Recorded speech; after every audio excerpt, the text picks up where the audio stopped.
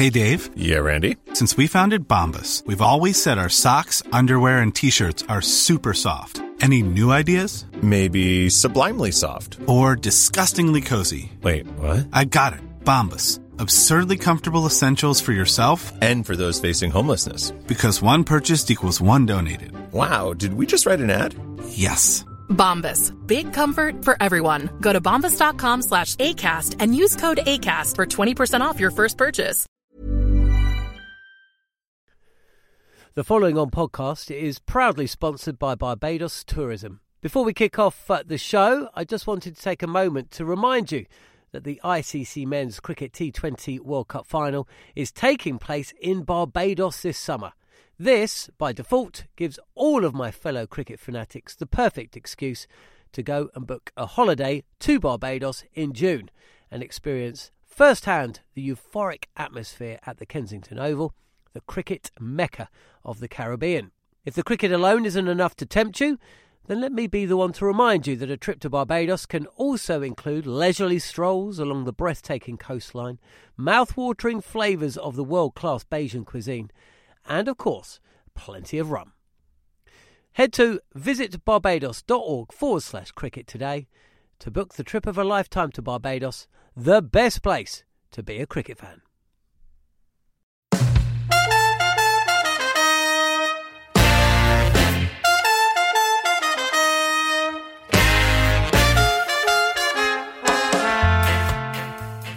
Hello and welcome to the Following On podcast. I'm John Norman, and alongside Steve Harmison, we will be looking forward to the World Cup final. It's India, it's Australia, and let us all hope that the World Cup can finish strongly with a close encounter, with plenty of intrigue, with some superb performances individually, and in front of 100,000 people, of course. Maybe there'll be a few Australians there too.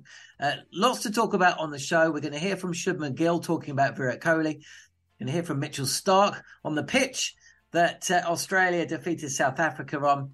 And we will hear from Neil Manthorpe out in India to get his immediate reaction. We're going to hear his immediate reaction to that another painful semi-final defeat for South Africa. So, plenty to talk about here on Following On.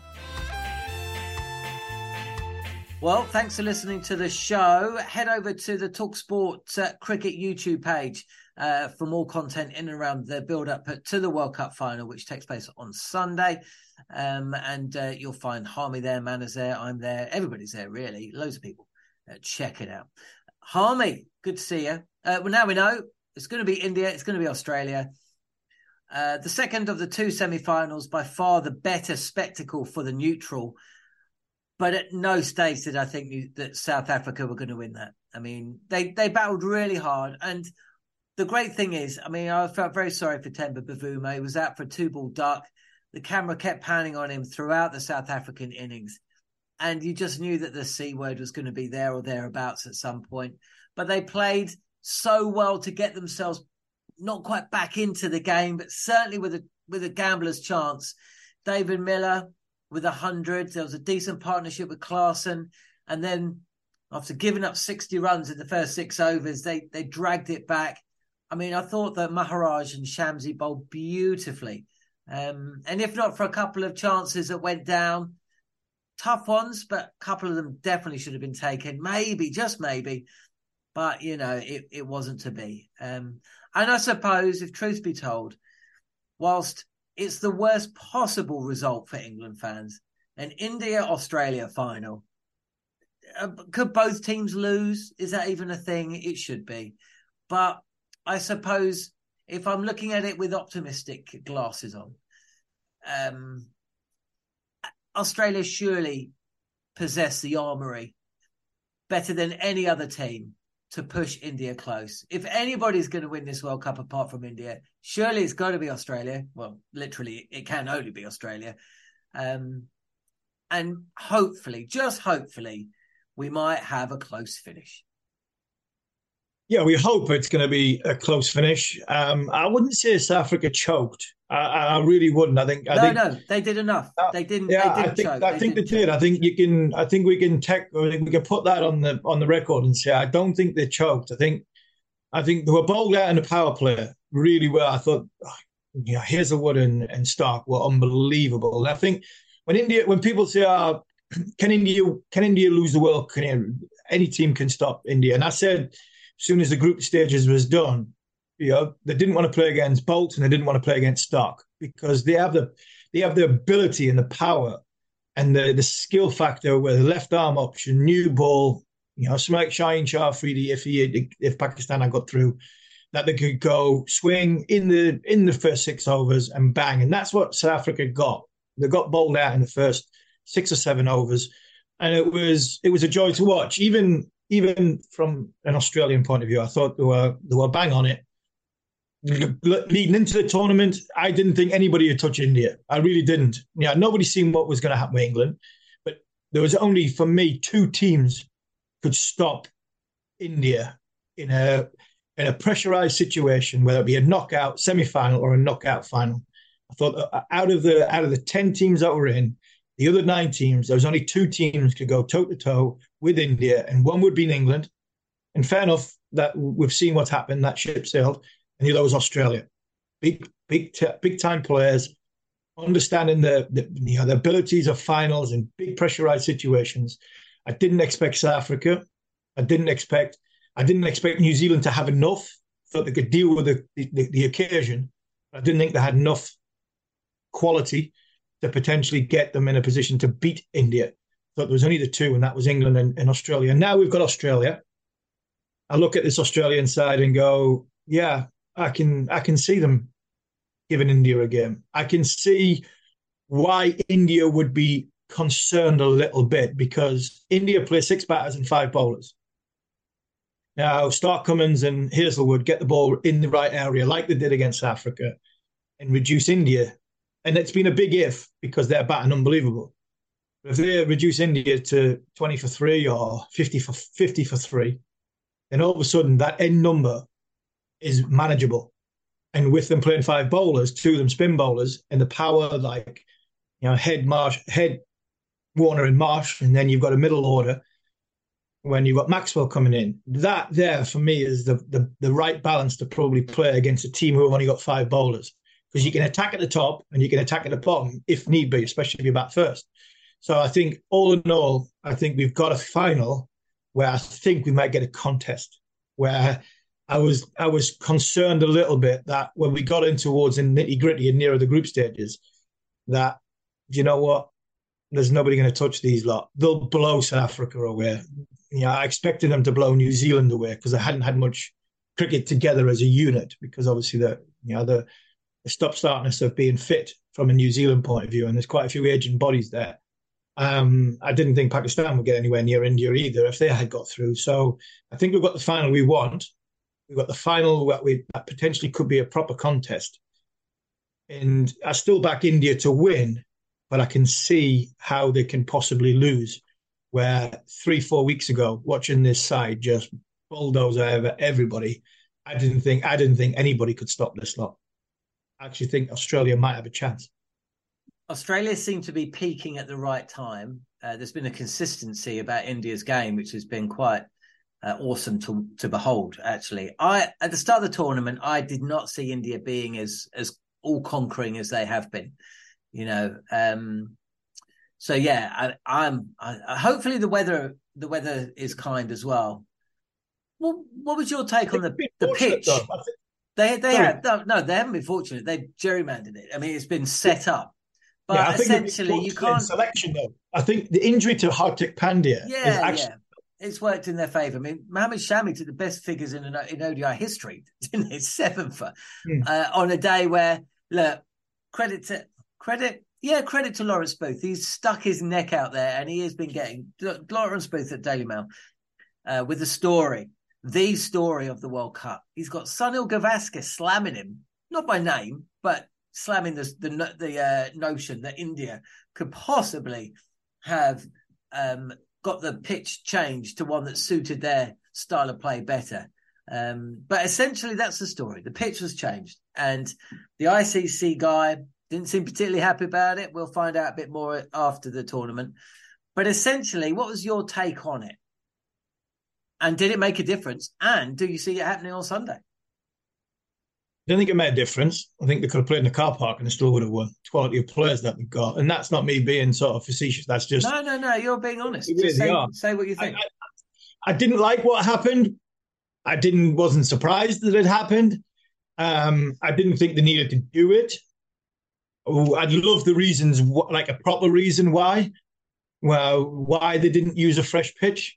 I would have thought, you know what, 2 days before the actual event, you would expect to know more about why the surface wasn't up to standard from a fresh pitch point of view. So if they'd said a week beforehand, or even before the last group game, look, there's a good chance we won't play on a fresh pitch because of X, Y, and Z. But then I think from a digestion point of view, I think it would have been an easier swallow. Just to switch it 2 days beforehand does smell of skullduggery, and you know what, we're going to have our cake. It's in our country. We run the game. We are the powerhouse, and it doesn't look good. So no matter what Sonny says, and Sonny's a great man and somebody who is a legend of the game, and he's defending. I think he's defending the undefendable when you're switching a pitch 48 hours out. I think you really are. You are looking at something that has got to be. It's got to be something catastrophically wrong with having a fresh pitch over a one that's been used twice before, not once before, twice before. So I don't think India needed to do it. I don't think anybody was surprised by it. I agree with wholeheartedly what you're saying about Lawrence doing what he does brilliantly well, which has been a great journalist. Somebody who is a brilliant custodian of the game because he's editor of the Wisden, and he has got so much. For me, somebody like Lawrence Booth has got so much credibility in the game because of he's not just a newspaper journalist looking for a story. He's in charge of a publication that is worldwide renowned. It's not just a journalist in an England newspaper looking to sort of try and make mischief. The Wisden cricketer, there's 5 people around the world get into it every year. So this has come from somebody who has seen everything in the game. So for Lawrence to have not only that opinion, but then go out and put it out there, for me I think it tells you everything, because he's not looking for a story. He's actually writing about the love of the game and how the game was probably done wrong. So, but were you surprised? No. Did I see it happening in Ahmedabad again? Possibly. Possibly more to the fact that if it was India home game playing against Australia, I'd be playing on a used pitch 2, 3, 4 times over, because Australia can't play spin. And they've only got really Adam Zampa, who had a struggle in the last game. So I would play on a used pitch. But with all the euphoria that's gone, can they do it again? Will the ICC let them do it again? I'd be very, very surprised. And if somebody does let them do it again, the heads want to roll. So I think it doesn't really, it really appears insignificant, because whether it was a huge pitch or a fresh pitch, I think India would have beat New Zealand. But it just stinks a little bit, and that's something. That's something. My takeaway of it is that it was something that really didn't need to happen, because they were so streets ahead of that. Someone who is now streets ahead of pretty much everybody else. Well, I'm not sure if one ODI century ahead of Sachin Tendulkar qualifies as being streets ahead, but you know what I mean. Virat Kohli.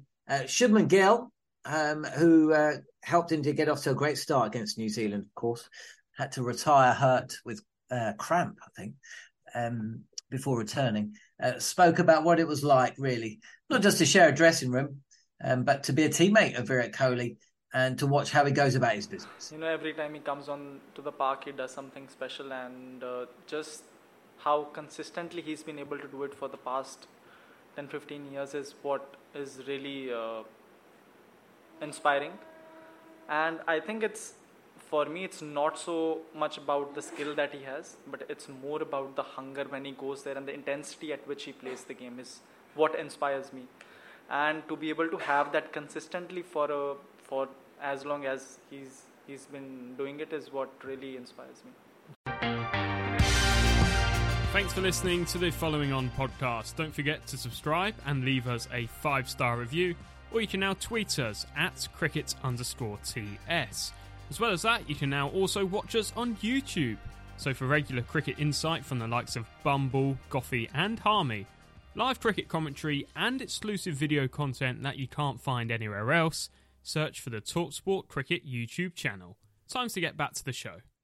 Our friend Jarrod Kimber has done a video this week, and one of the reasons on his YouTube channel, one of the things he's flagged up is essentially India have got in Rohit Sharma, Shubman Gill, Virat Kohli, Shreyas Iyer, and I've missed one. Suryakumar Yadav. No, not Suryakumar Yadav. One other. Who's the other? Sharma? Sharma, Gill. Yeah, Rahul. Oh, KL Rahul. Essentially, they've got 4 batters, maybe 5 in the top 6, who are in the top 15 in world cricket, in ODI cricket. They all average over 50. Shubman Gill averages over 60. No one's played as many ODIs as he has and averages over 60. And Virat averages 90 chasing. Yeah.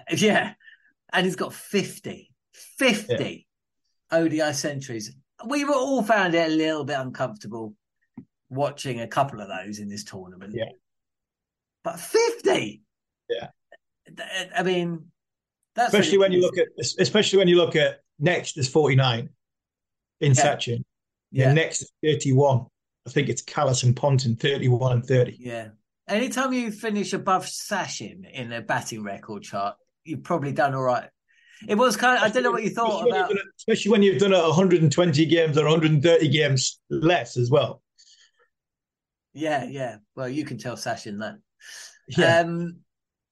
Mitchell Starc, well, let's hear from him as well. He spoke about the pitch. We have mentioned the pitch in the India-New Zealand game, but the pitch in the Australia-South Africa game was also very interesting. Let's see what he had to say about it. I think it was Malcolm Conn, famous old Australian, I don't know about old actually, famous Australian journalist asked him a question following the win against South Africa.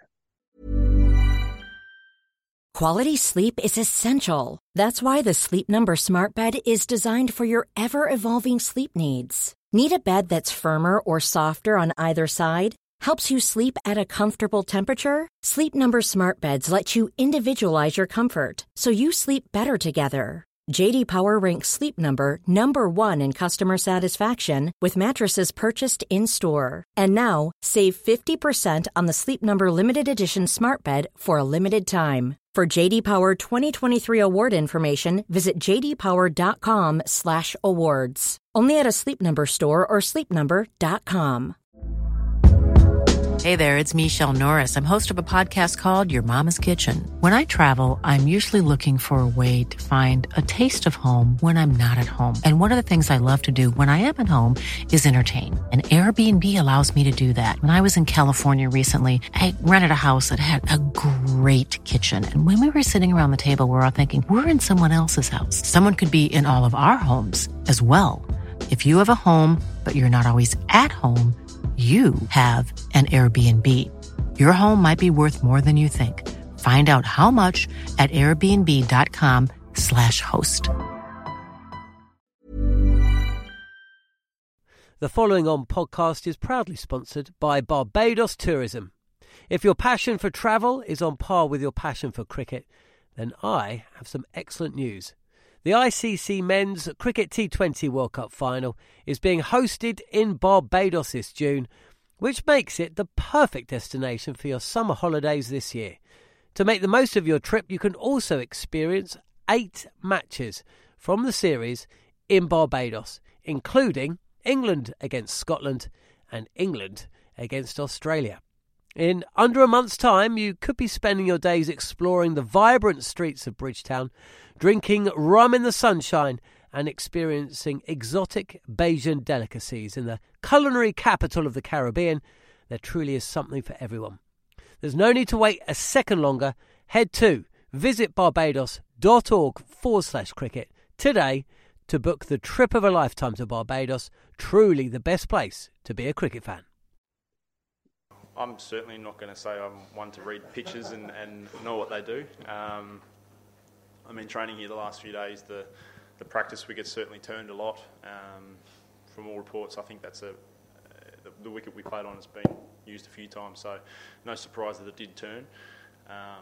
Probably a little surprising that it did seam around a little bit, whilst, as I said before, it was pretty inconsistent pace-wise.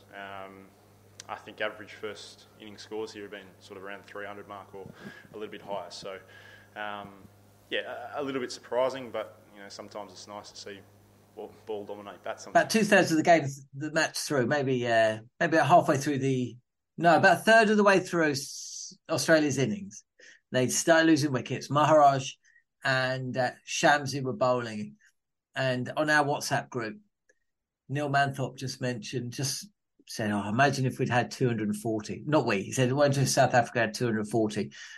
And I thought, wow, 280 would have been a winning score. Actually, do you know what? 240 could well have been a winning score on that pitch. Yeah, 240 would have been, I think, scoreboard pressure. I think at one point they needed, I think they were 5 down. Five down, needing 70, 137 for 5 when Maxwell got out. And I'm thinking, I'm about to send Alan Brazil a message to say, I hope you haven't cashed out, because I think he's lumped up my advice on the eve of the game was if South Africa win the toss to bat first. And the abuse I got off him was ridiculous when they were 12 for 3 or something like that. So he's never talked about cricket more. No. And in that hour that South Africa were not scoring. In fact, they were losing wickets quicker than they were scoring runs. Yeah, and he wasn't too happy. So it must have given him a turn of drinks. I don't think he turned in on a Friday morning. So, but on that front, the surfaces are always going to get tired. I think that's always the difficult part of that part of the world, when you've got little surfaces, so many small surfaces from a TV camera's point of view. And then you've got to keep churning out these pitches to make sure that they're all right with the heat and everything that goes on them. So I mentioned on the breakfast show a few days ago that, when all the hullabaloo about the pitches, the pitch for the World Cup final in 2019 was a shocker at Lord's. It was an absolute. It was a terrible match. Terrible cricket pitch. When you consider when we've had scores in excess of 350, and we played on a club pitch. When you look at Colin de Grandon bowling 72 mile an hour and got 2 for 30. So the pitches will always be, but the best teams will always come out on top. In theory, the best 2 teams for me in this competition probably have been Australia and India, because they've got a method. And you talk about Virat Kohli, he is unbelievable. I think I'm not saying he saved Test cricket when he was India captain, but the way he talked about Test cricket and his ambassadorial role as India captain in Test cricket, I think kept cricket going in Red Bull for a long period. So, do you know what? The conversation now at boardroom level, at broadcast, when it comes to broadcast deals, is actually Test cricket's okay.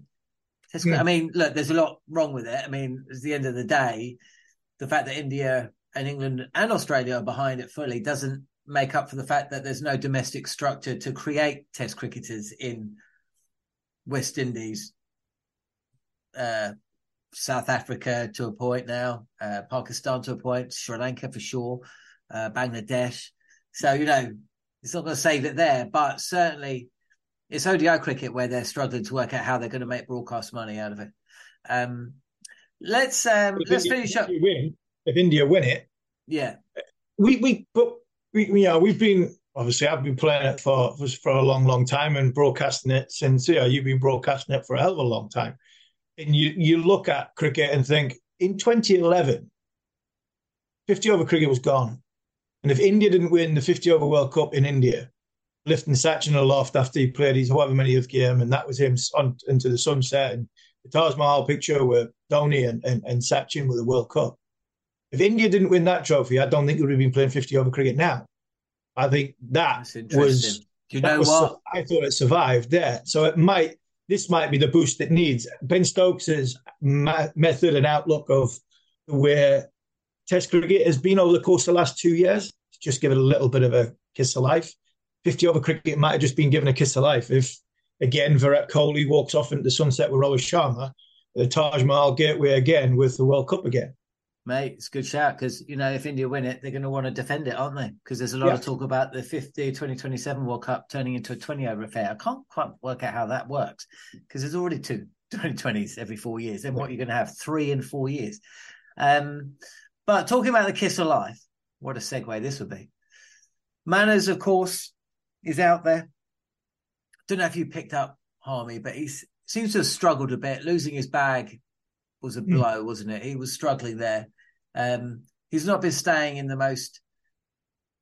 He's not been staying in the nicer parts of town at times. Although he wasn't staying in the Taj next to where Land's End next to where I was. Well, yeah, he kind of he kind of enjoys that side of things as well. But then it does get to a point where he could do with sleeping somewhere where the sheets are clean.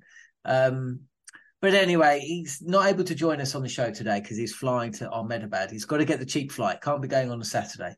I don't know what 7,000 Rand is, but it's a lot more expensive than 3,000 Rand. Check out his Substack, by the way. It's excellent. It's been brilliant throughout this World Cup. One of the best things about it.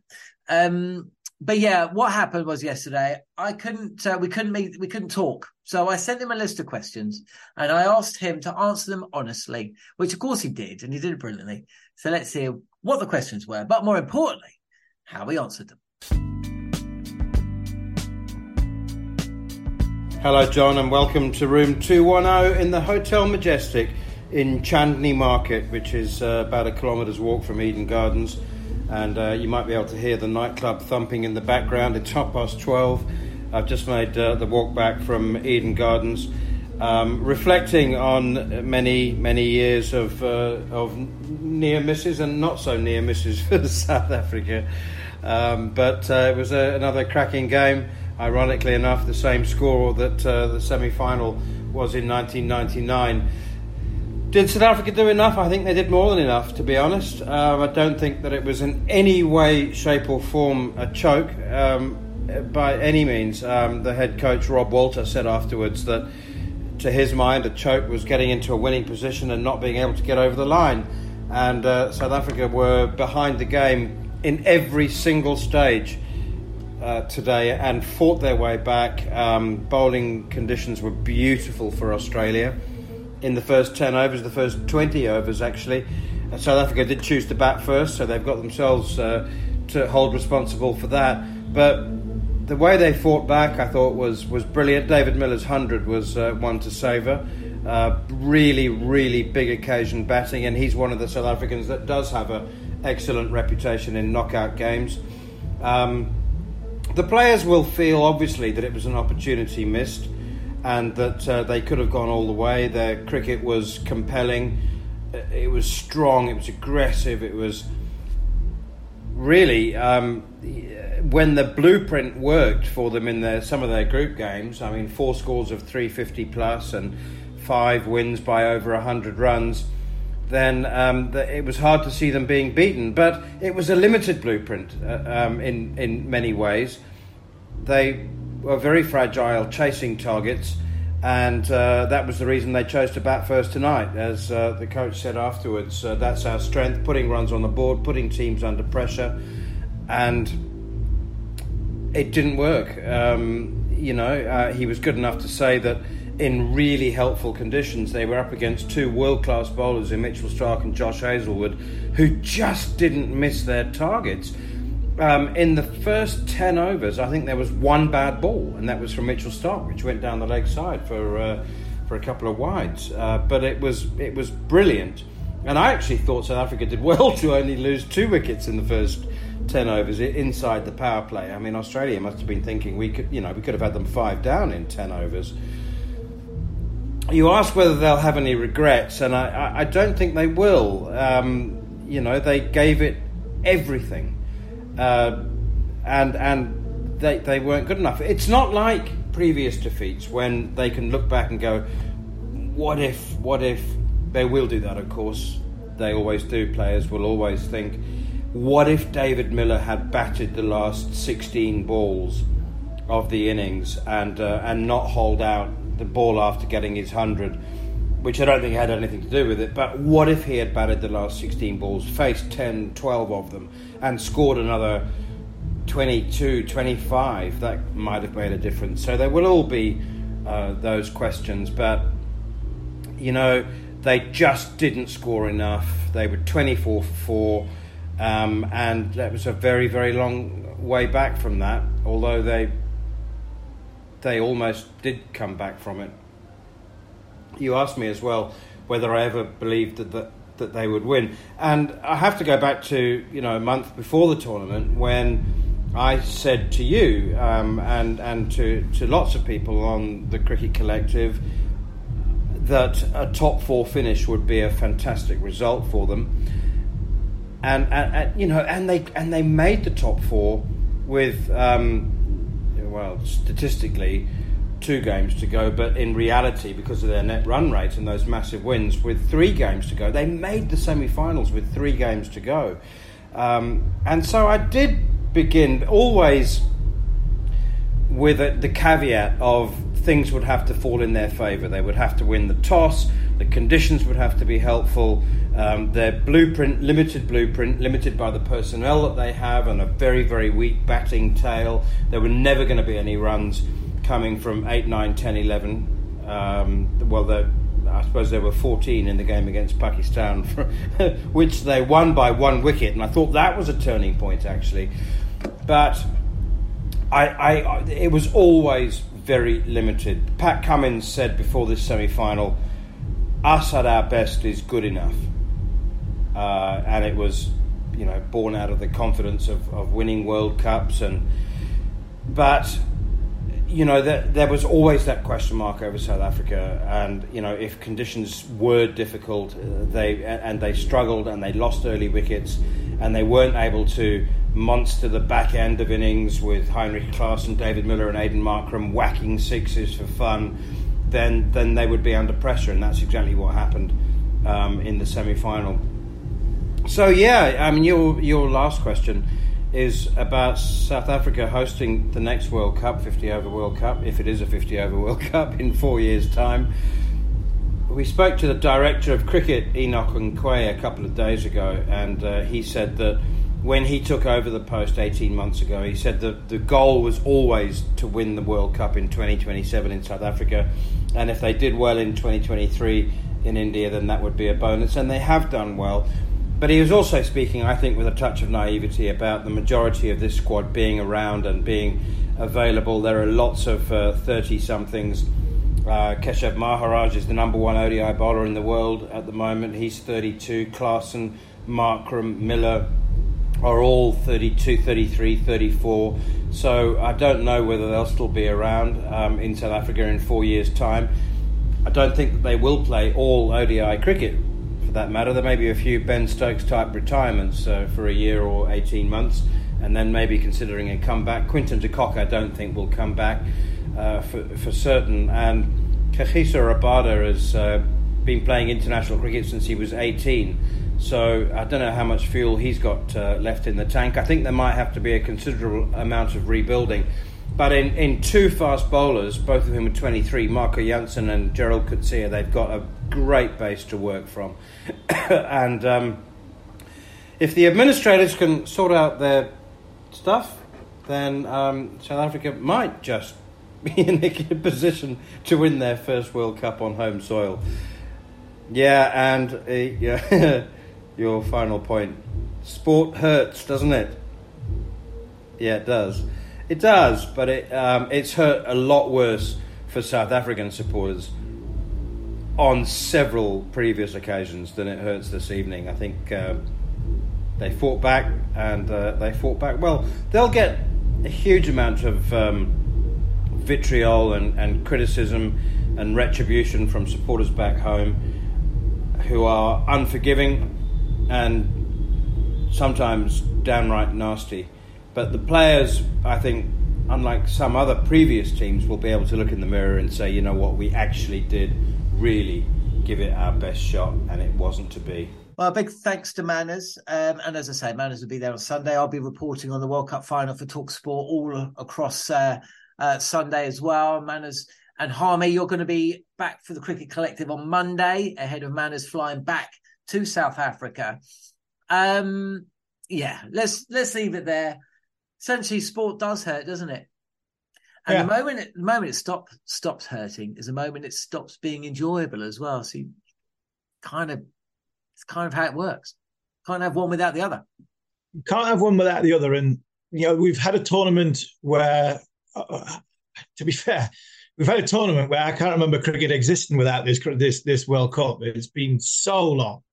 And we've had a lot of disappointment because we all love our team.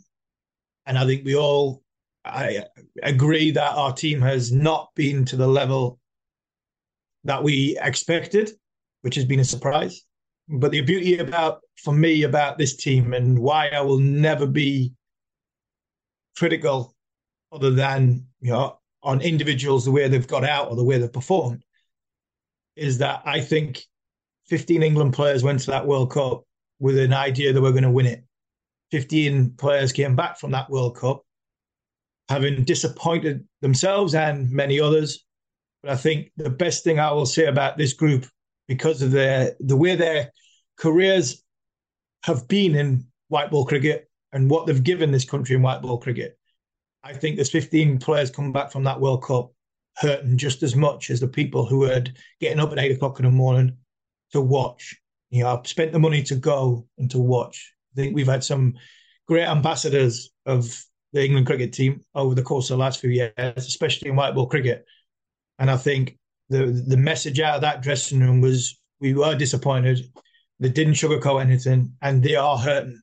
And I think that for me makes it doesn't you know, alleviate the disappointment, but it goes a long way to go, you know, to giving them a little bit of slack because of what they've had in their careers. And knowing that they've come back disappointed, that they've let people down, they've let themselves down, they've let other people down. So that I can pallet that off the back of, if they come back, swanned off and gone into their franchise leagues, and who cared? And you've seen them on adverts, or you've seen them in, you know, giving it the large one. But I think there's a lot of these players who are really disappointed of what happened in that World Cup, and that for me makes it, I think, an easier swallow. That they have tried their best, but unfortunately their best wasn't good enough. And each one of them, I think, it's hurt them. And when you play sport, it does. There's things sometimes out of your control. And then the England cricket team have given us a lot of joy, but they were really disappointing for these 8 weeks. And unfortunately, that's why they're at home now. Well said, Harmy. Mate, take it easy. Have a good weekend. And as I say, you'll be back with Manners on Monday with the Cricket Collective. And following on, we'll be back next week. And head over to the TalkSport Cricket YouTube channel. It's all going on. Thanks for listening to Following On.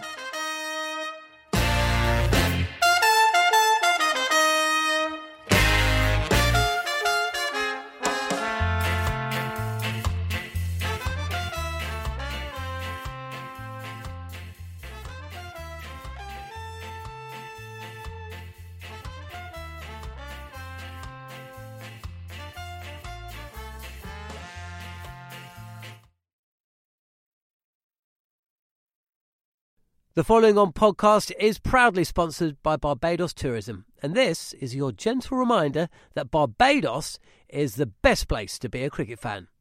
With 8 matches from the ICC Men's T20 Cricket World Cup Series taking place in Barbados this summer, including the final, you can experience the summer of a lifetime by booking today. Aside from immersing in world-class cricket in the sunshine, Barbados is the dream destination for all travel enthusiasts. It is where adventure meets paradise, the culinary capital of the Caribbean, and better still, the birthplace of rum. If you're keen to unite with cricket fans across the globe for what is set to be an unforgettable summer, then head to visitbarbados.co.uk. www.ecosystemsolutions.org/cricket today.